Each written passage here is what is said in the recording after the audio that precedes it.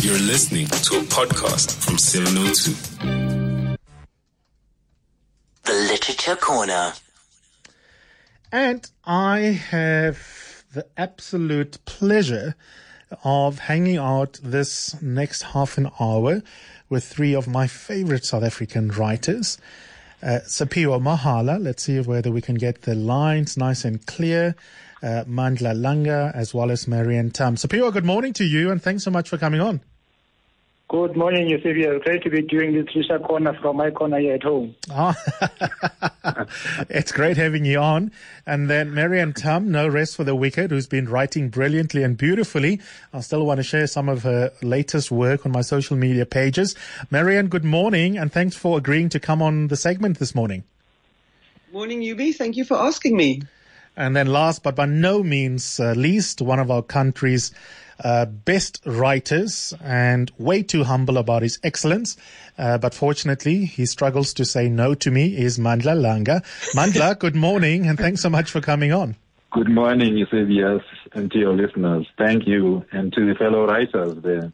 Yeah, we're literally four different places, but we all know each other.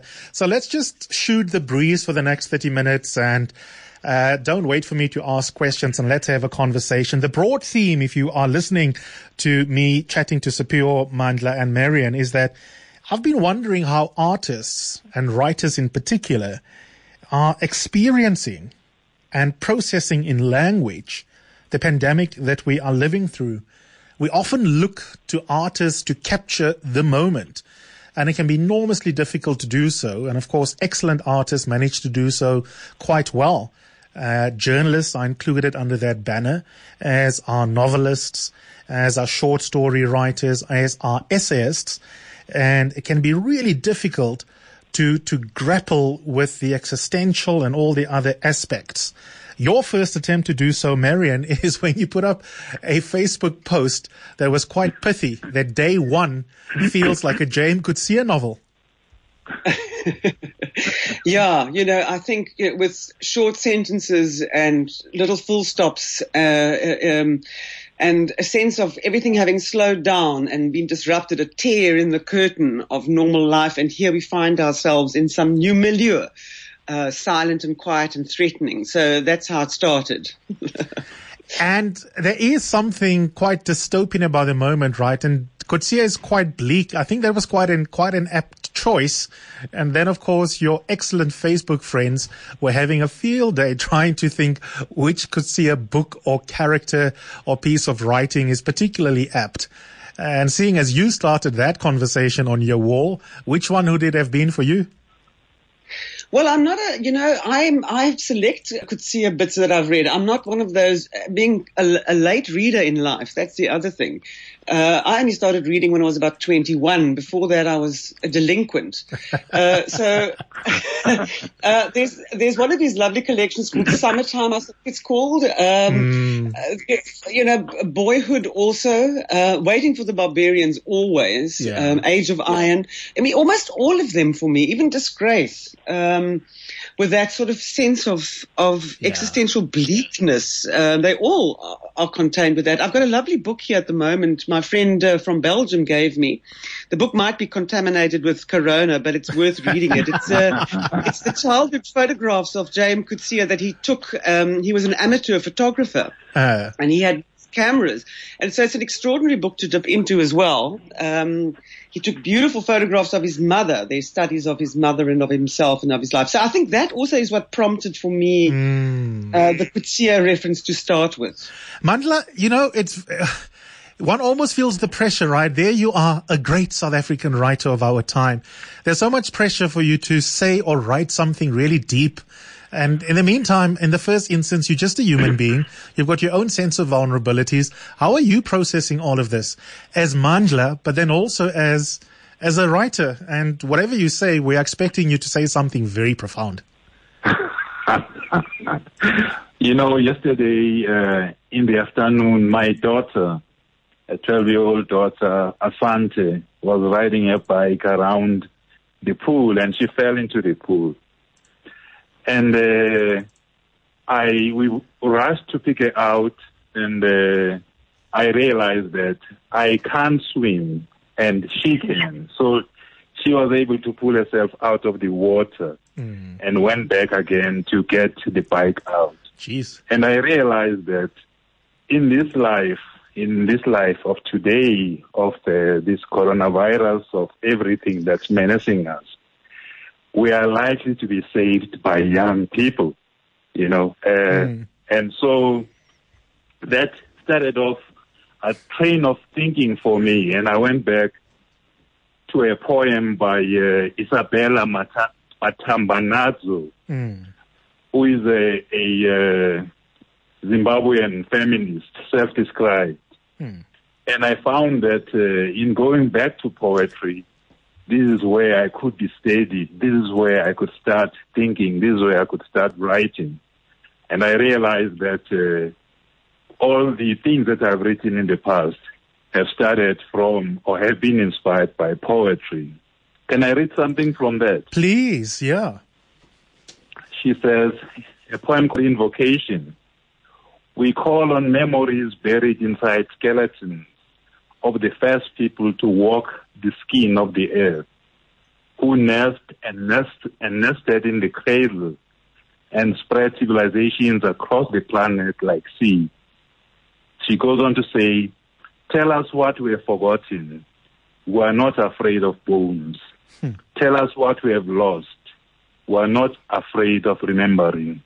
Tell us what has now been erased. We are not afraid of time.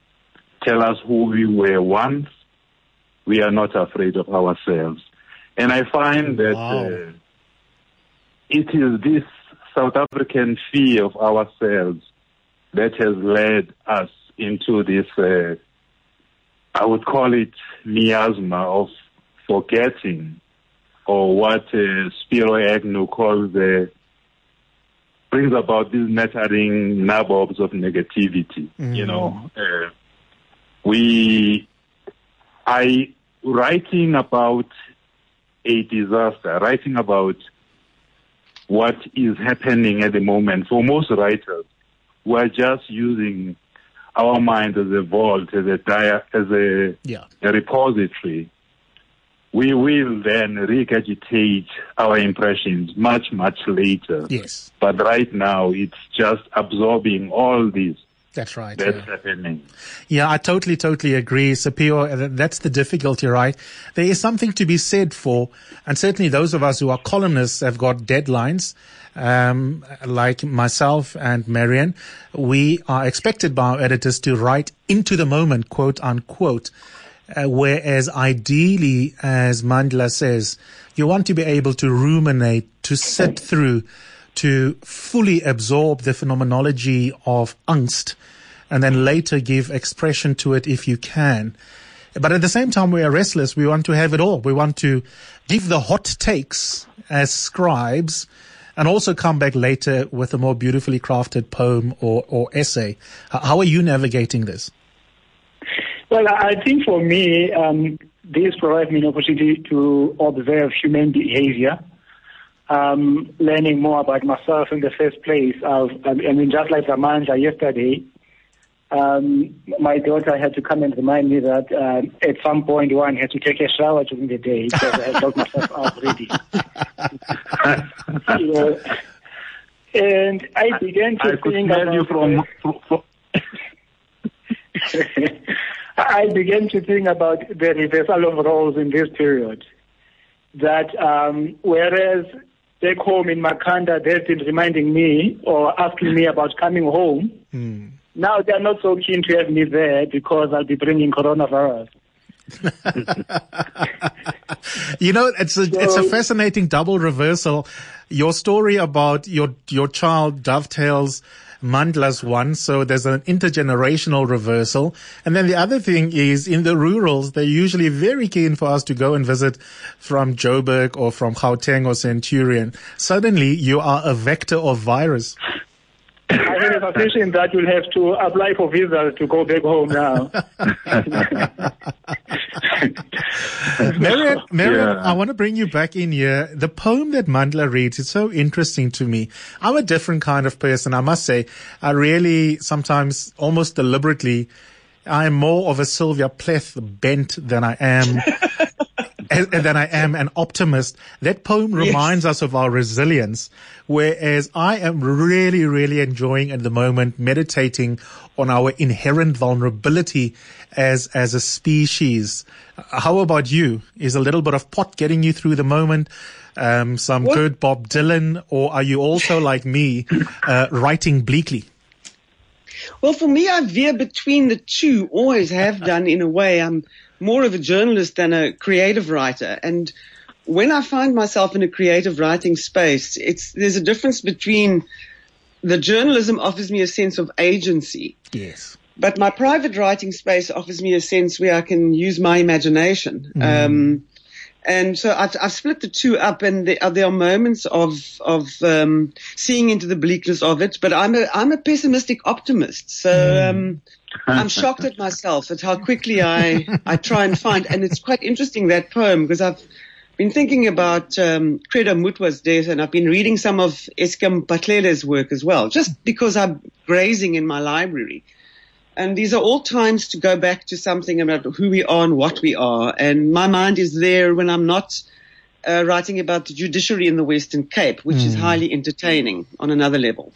So, Pio, you are, I don't know if you're the youngest here or me, or I'm not sure actually. How old are you, by the way? Well, I'm older than you. That's all I know. Because when I was at 40 at university, you were still running around in shorts in Makanda. So here's the question that I wanted to put to you. Are you at all thinking at this moment about your own mortality, or is that something that hasn't flashed by you? Because one of the other unspoken things that we're all going through, and you can feel it surfacing in other kinds of way, is that, of course, this virus is literally deadly. You do not know how your body will respond. And I wonder whether any of those thoughts have flashed by you. Yeah, and the other reality is we don't know how long it will be around for. Which took me to Michael's Love in a Time of Cholera. So, which really explores something similar, but it's also about the endurance of love. So it's a test of time, really. In both in terms of imagination and human behavior. So one is looking at it in two different ways, actually.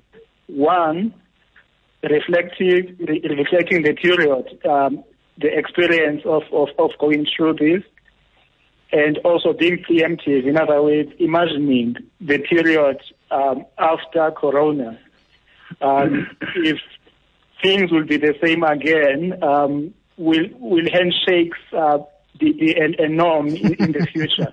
So that's what is going through my mind at the moment. I was thinking about the ordinary, and as I looked at my bookshelf this morning, Mandla, I was trying to decide, should I bring something with to read during this segment? And I do have something here if we have time. And if I do so, what do I take?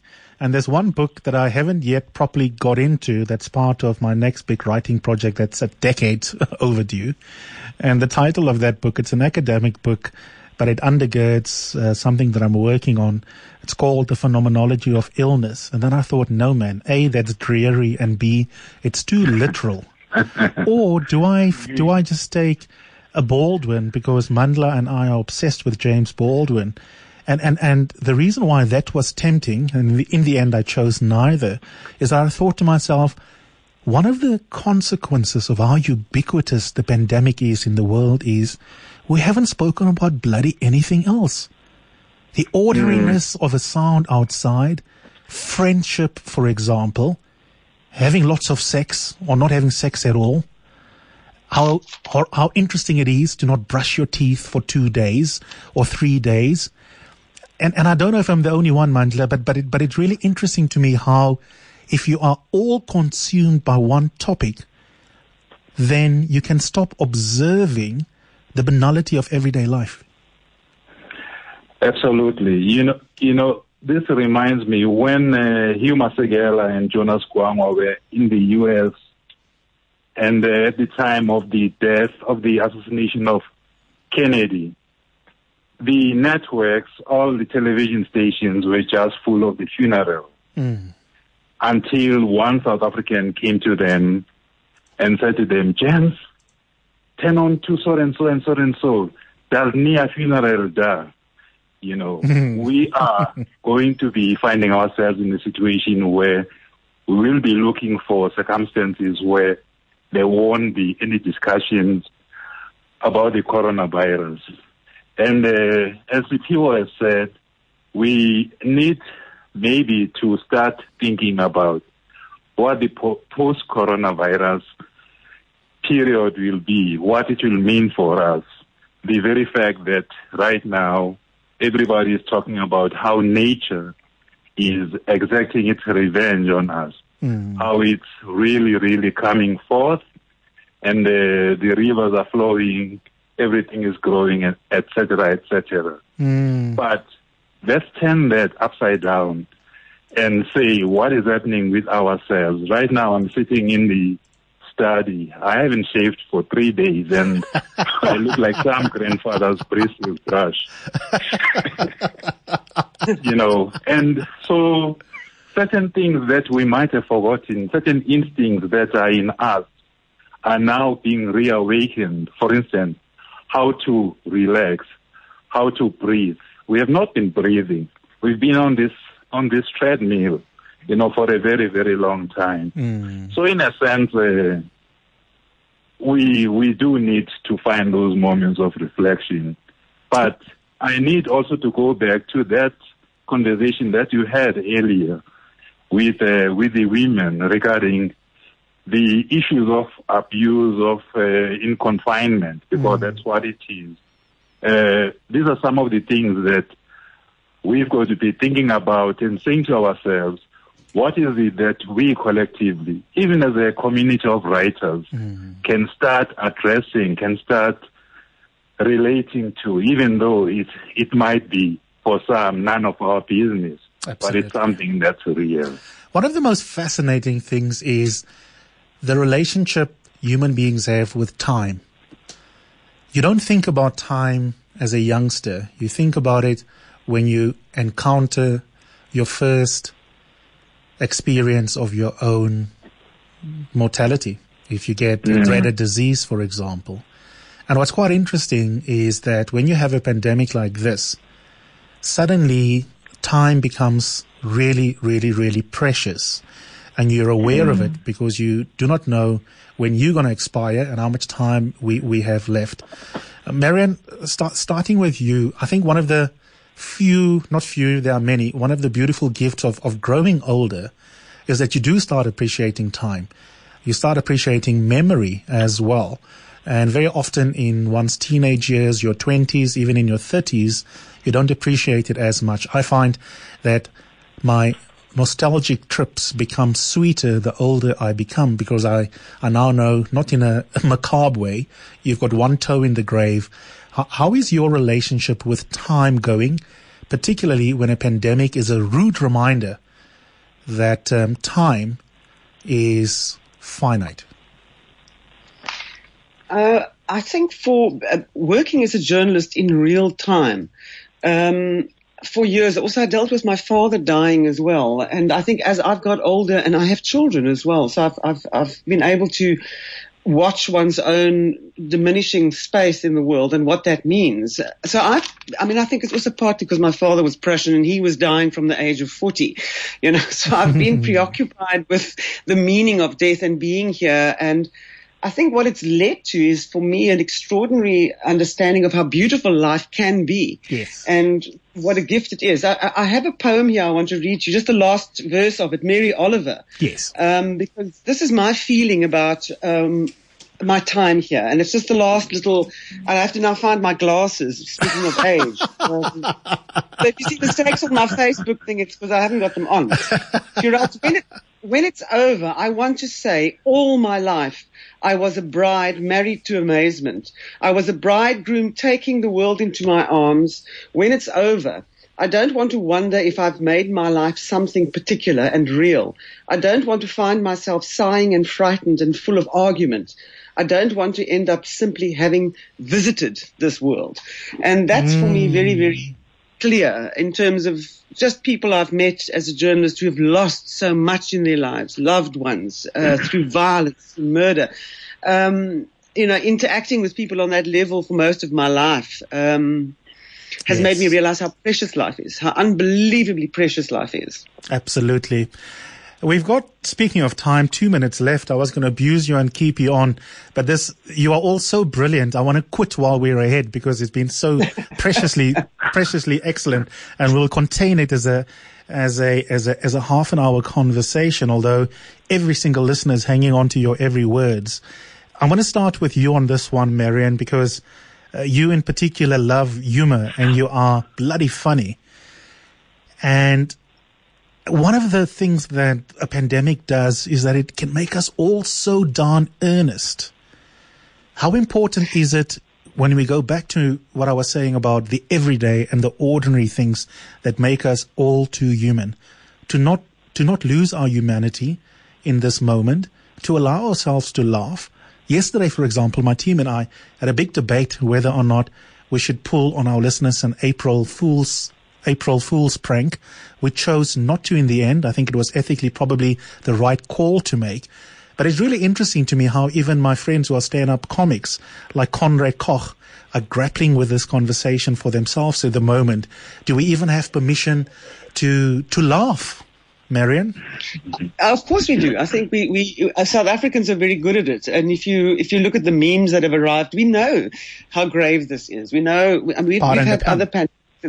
Absolutely. So I think, there are other places people can make humor. I mean, and the internet is providing us with great sources of humor. All the masterclasses people are giving, the poor pets at home are being dressed up.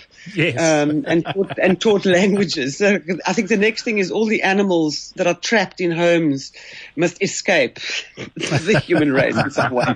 But no, I think there's room for humor, and it's vital. It's absolutely vital. Absolutely. So, Pio, your final reflection on that or anything else? Yeah, I think I must say in my adult life it's the first time that I'm actually in charge of my schedule. But despite that, I only see my daughter once. We are in the same house. We are both reading and writing. I see her once in the morning and also in the evening. And lastly, I think we have to think about remote working. This period has told us that, UCBS can broadcast from home. We've done festivals virtually. Maybe, think more about homeschooling at times. So, yeah, this is an interesting time that could change the course of things going forward. Absolutely. Mandla? The thing that's caused me to chuckle has been how things have been turned around. In the past, you'd find people on Facebook posting themselves safe from some calamity happening here and there. No longer is that happening. No, do you find people praising exotic locations? Everyone is being brought back to, as it were, to their home soil. I think humor is important, and I wish we still had that old Reader's Digest page of laughter is the best medicine. Absolutely. Yeah. Mandla, Sapio, and Marianne, you are three of my favorite South African writers. Excellent. What a beautiful, beautiful session this was. Thank you so much for coming on. Thank you. Thank you so much. Thanks.